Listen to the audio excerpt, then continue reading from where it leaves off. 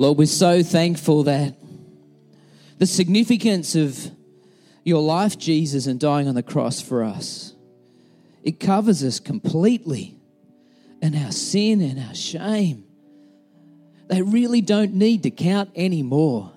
And God, this morning I pray that as we read from your word, as we recount story and historical facts, I pray that today, that by your Spirit, you'd bring a revelation after revelation in all of our lives, God, about how you see us, about the relationship we can have with you, and about the life that we can live with you freely, openly, every day.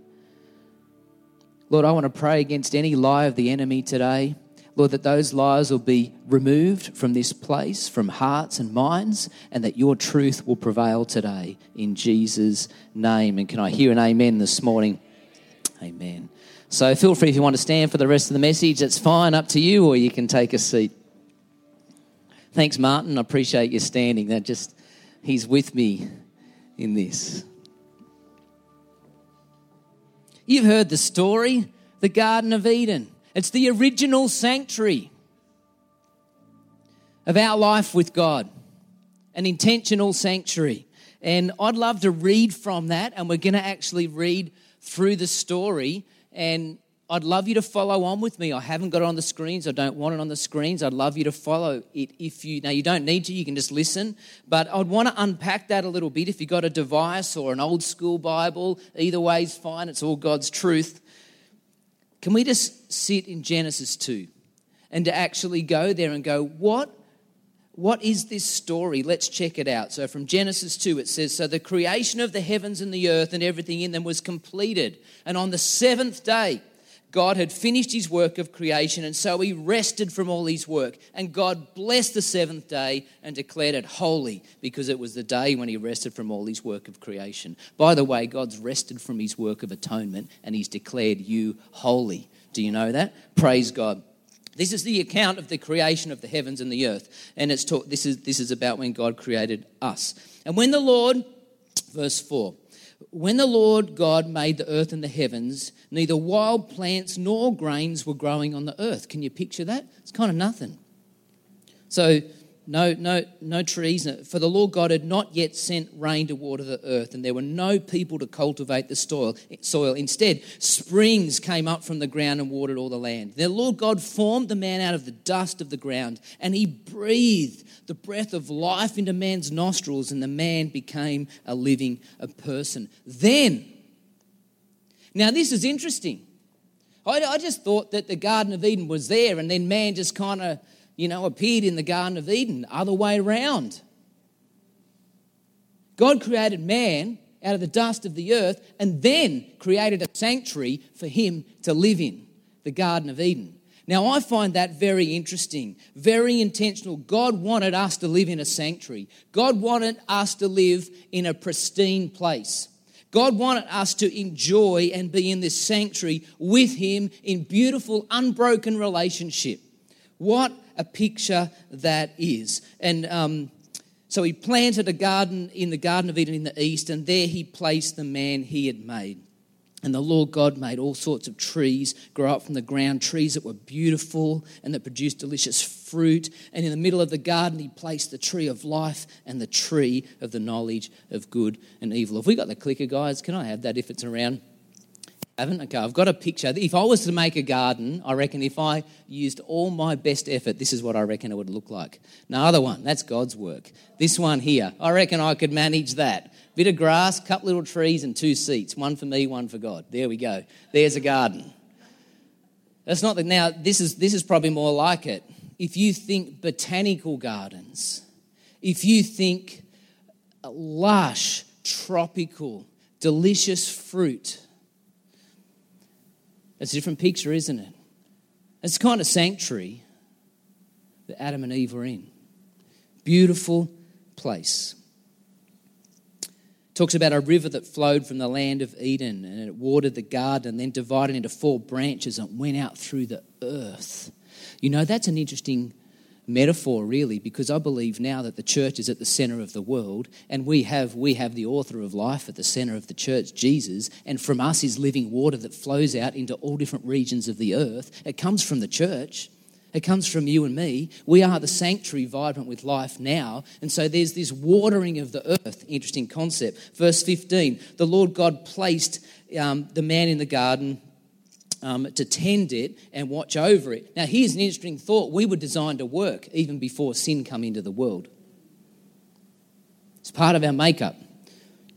I don't know why I'm saying that, but anyway, that's for someone. But the Lord God warned him, you may freely eat the fruit of every tree in the garden, except the tree of the knowledge of good and evil. If you eat its fruit, you are sure to die. Now here's the picture. Beautiful, lush botanical gardens. In the middle, 2 trees, tree of life, tree of knowledge of good and evil. And they could eat from any tree, including the tree of life, just not the tree of the knowledge of good and evil.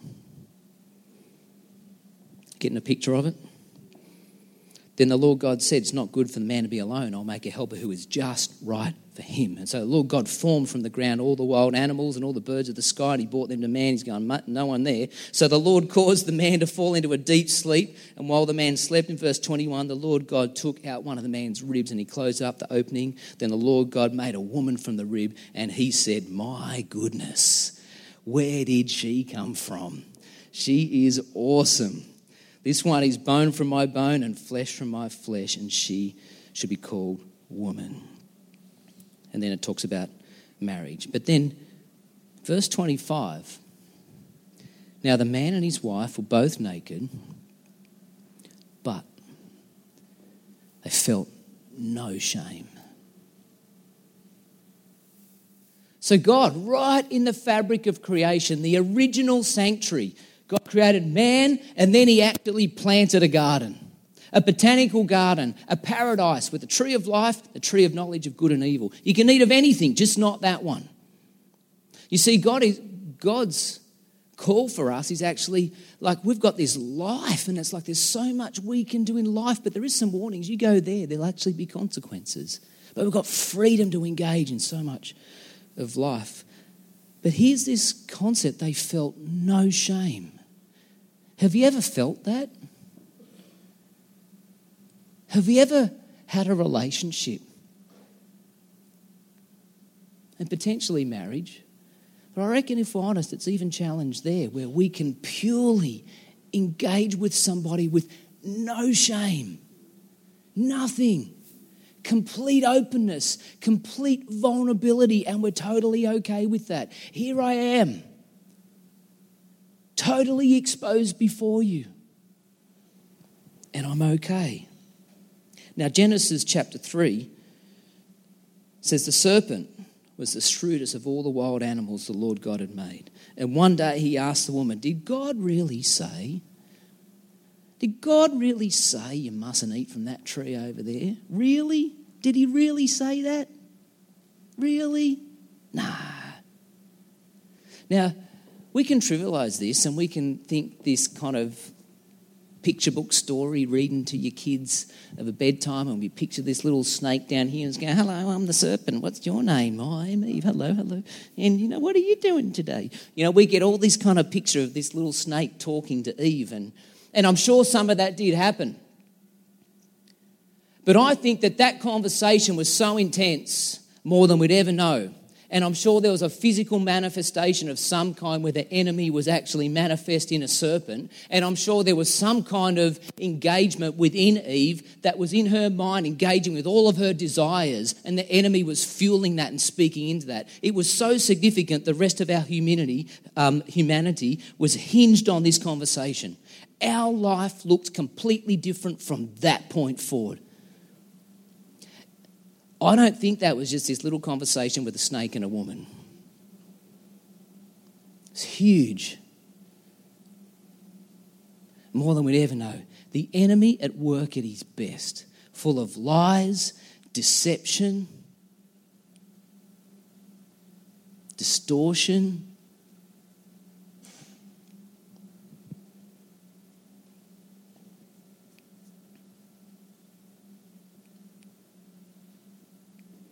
The woman engaged. And she's telling what she thought God said, which was actually different. And the enemy goes, "You won't die." The serpent replied to the woman, "God knows that your eyes will be open as soon as you eat it, and you will be like God, knowing good and evil." And the woman was convinced. And she saw the tree was beautiful and its fruit looked delicious, and she wanted the wisdom it would give her. So she took some of the fruit and she ate it. And then she gave some to her husband who was with her, and he ate it too. And at that moment, their eyes were open and they suddenly felt shame.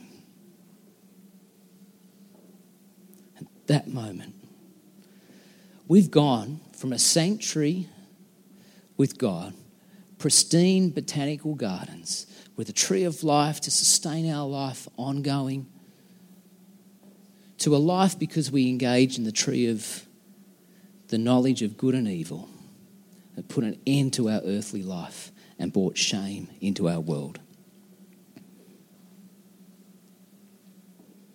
They suddenly felt shame at their nakedness, so they sewed fig leaves together to cover themselves.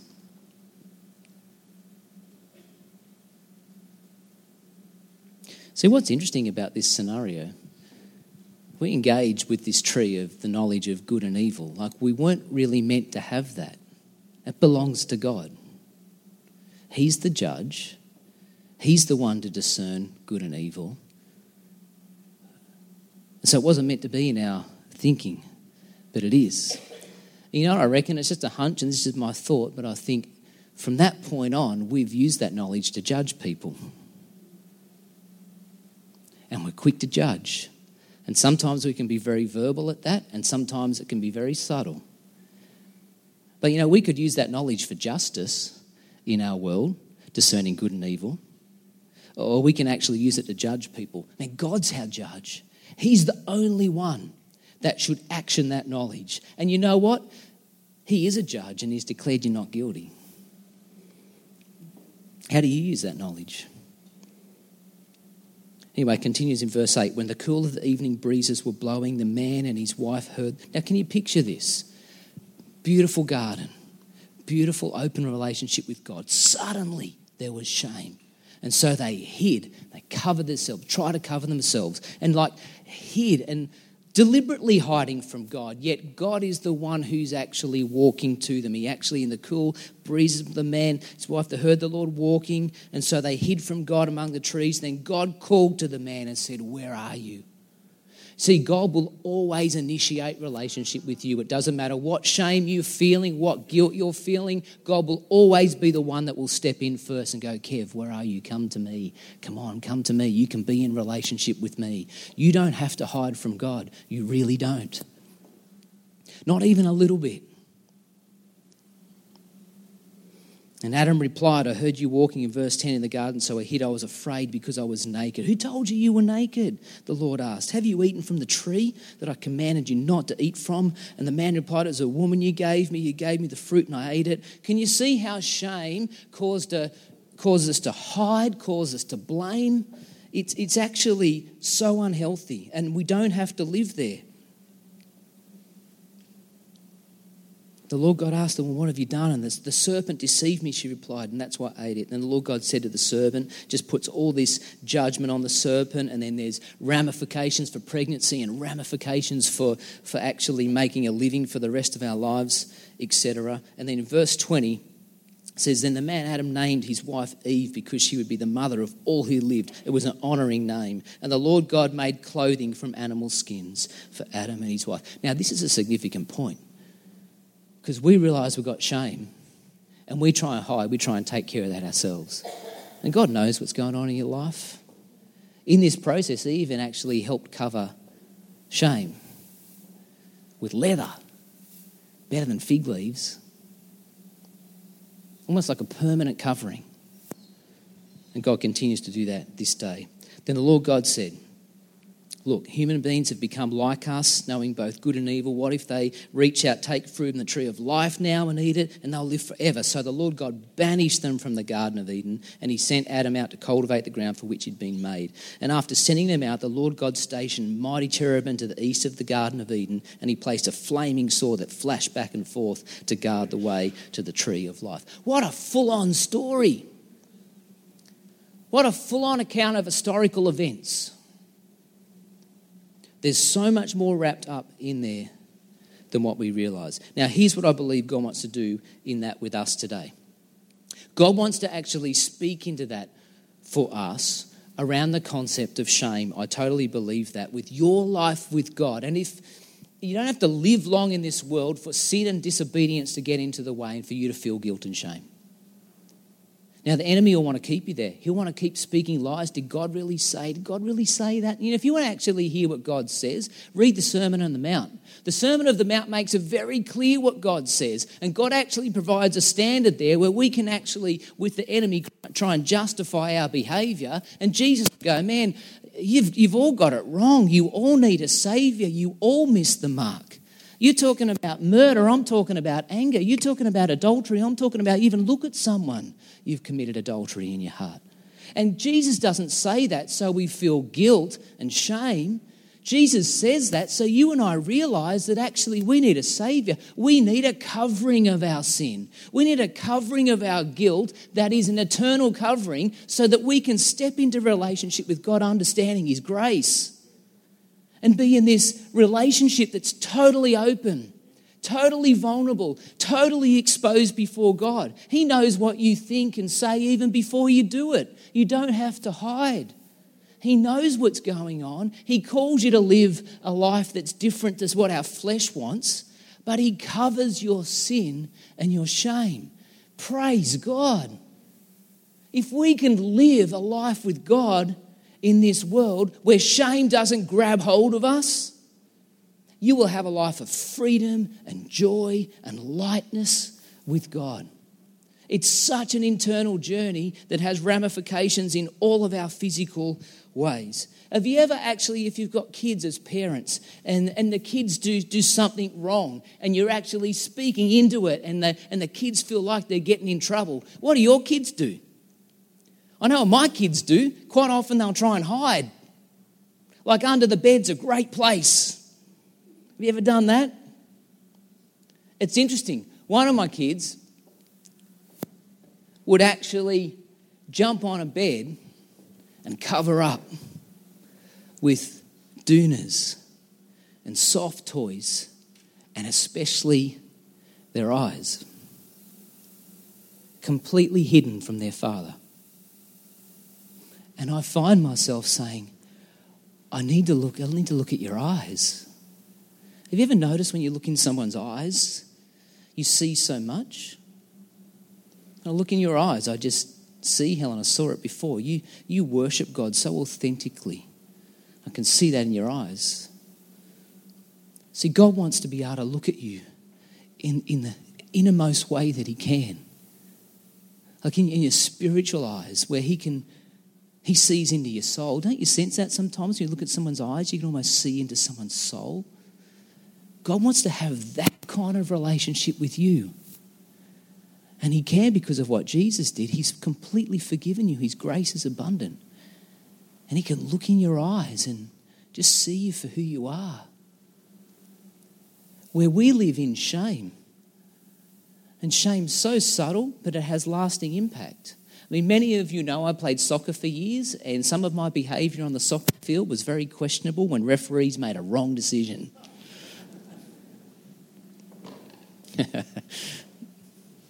It's funny, I got more vocal the older I got. I don't know why. I don't think I could keep up as much, and I don't know. Anyway, what's interesting though, I'd have a go sometimes on the soccer field. Yeah, you get adrenaline pumping in your veins. Anyway, I don't need to justify it. It was pretty bad sometimes. And so I'd speak out and I'd have a go at some referees. And then the game would kind of be over. And then a couple of days later, I'm just walking around and bump into one of the referees. And you know what the instant kind of thing to do is? To walk the other way and pretend you didn't see them. See, Shame does that in relationship. When you sense that there's something wrong and you feel like you've done something wrong, and God will convict you by His Spirit and go, come on, Kev, this is how I want you to live. But shame doesn't need to be in the mix. See, God doesn't want you to hide from Him. He doesn't want you, if someone reminds you of Jesus, you bump into a Christian person somewhere, but you're carrying shame, you'll actually, if you're anything like me, you'd probably walk to the other side of the road just so you don't have a godly engagement. What was interesting about the referee thing at Tumby, right, because I played in the Christian comp, which made it kind of worse, and so they hired our facility to have a referees meeting, and they booked it ages ago. They said, no worries, yeah, of course, you can use that. But I was there for another function that night, and I walked into this room, and there's about 20 referees, and I'm just there in the middle of the room with 20 referees. And I think I had to go at every one of them. And talk about, you can feel the shame. And I just wish the ground would just open up and just swallow me up right there. But I stayed. It was awkward. But every one of them just loved me anyway. Because they're good guys. Now here's the deal. I reckon sometimes we think of God as a referee. That He's got a big whistle and He's got a couple of yellow cards and He's got one red. And if we're not careful, we can get a few warnings and then we get a red card and then we're kind of out. Well, God's not a referee, He's a judge. He's a God of love and He's already judged. And He looks at you through the eyes of Jesus and He declares you from His authority to judge as not guilty. Done deal. Completely forgiven. Totally forgiven. The antidote for shame is grace. And if you feel that's even just an essence, just a tiny bit of shame in your life, and it just happens when you live. God wants to just increase His grace and call you to live just how He wants you to live. And then when something doesn't go well, He just applies more grace and says and initiates a relationship. And we can actually try and hide. And He's going, Kev, come in. Where are you? Come on, come back into the relationship. Let me see your eyes. Come here, take the covers off. It's okay. I've got you covered. My blood has you covered completely. I mean, is anyone understanding this? Do you know the significance of this in your life? God wants to have a life with you where shame's not in play. The enemy wants you to be reminded of all your sin every day and for you to feel just disgusting about yourself. Who do you think you are? Have you heard that? Have you heard the enemy say that? But every time God initiates relationship, every time.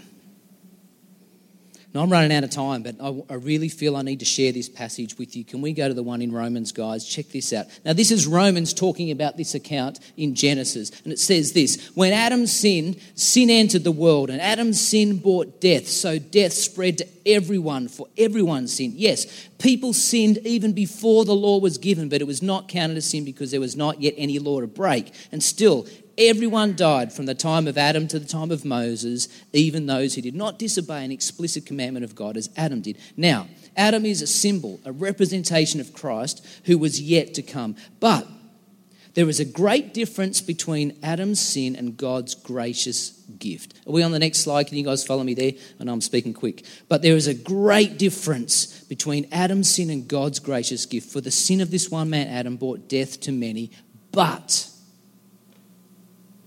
even greater is God's wonderful grace and His gift of forgiveness.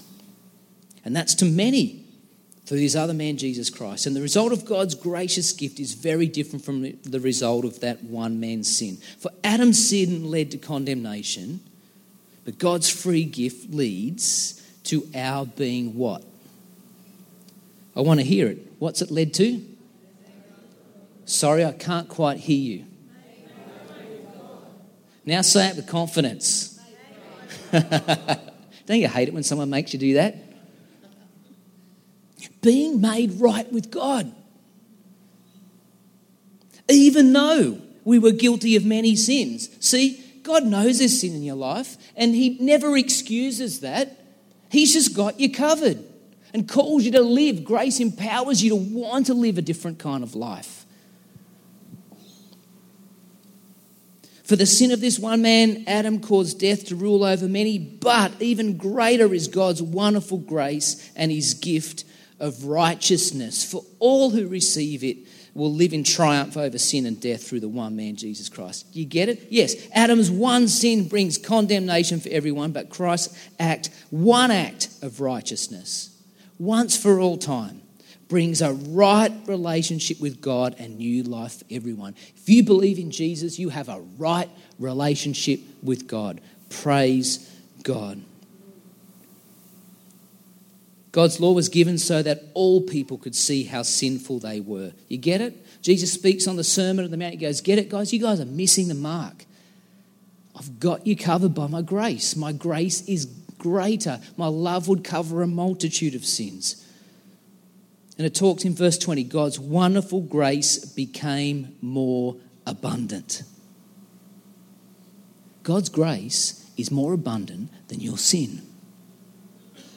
You don't have to live with shame. So, verse 21, so just as sin ruled over all people and brought them to death, now God's wonderful grace rules instead. See, grace rules, giving us right standing with God, and as a result, resulting in eternal life through Jesus our Lord. Can I just put an invitation out there that as you continue to live with God, and maybe today is the first day where you've actually realised that God's initiating relationship with me. He is. And he'll do it continually. He'll call you back because of his grace, into a love relationship. Because I love this verse, it says, and now, dear children, remain in fellowship with Christ so that when he returns, you will be full of courage and not shrink back from him in shame. If we can continue in fellowship and understand that Jesus' death on the cross and his resurrection, giving you his Spirit, sets up a life where shame doesn't have to be in the play. If you're experiencing shame or guilt in any way, even the smallest essence, whether it's today, tomorrow, or down the track, it doesn't have to be in there. So as the band come up and we remember Jesus' body and his blood, can I encourage you to hang in that truth just for a couple of moments today? That you and I can have a completely genuine, completely authentic, completely vulnerable, completely open, confident, joyful relationship with Jesus because his grace is greater. Because his blood covers a multitude of sin. We don't need fig leaves or leather clothes. Oh, we do need clothes. Don't take that the wrong way. But you get what I mean. We need a great understanding in every situation of life that God's grace is greater. And so because of that, I can live with God purely authentic and purely confident with no barrier at all. No barrier of thought, no barrier across my heart. It's complete openness. And here's the interesting thing.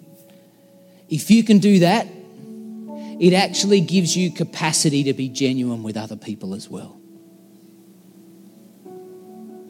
Because as you realise, I can stand before God completely open. Well, certainly for people that are close in my world, I can just be authentic as well. If I'm totally loved by God, I can just be the real deal. Can we pray about that? Lord, I thank you that in you, Jesus, Lord, no matter what the enemy's saying to us in the form of a serpent or any other form, Lord, no matter how we feel about ourselves, no matter what other people are saying about us, Lord, I thank you that the truth is that we can stand before you, sit before you, live with you, confident that your grace completely forgives us and covers our sin and our shame. Lord, I pray that it would change our posture. I pray that it would change our mission in this world. Help us to be really effective for your kingdom. Lord, help us to be authentic with you and then, as a consequence, authentic with others as well. Lord, we are so thankful that Jesus, because you paid the price for us, that we do not have to live in shame. Lord, I thank you that when we spend eternity with you, you'll restore all of that. And we will live in a sanctuary once again as it was meant to be. But Lord, until that time, help us to live with you, just open and authentically, without any shame. Remind us by your Spirit about how you've cleansed us. Praise you, Lord. In Jesus' name, amen.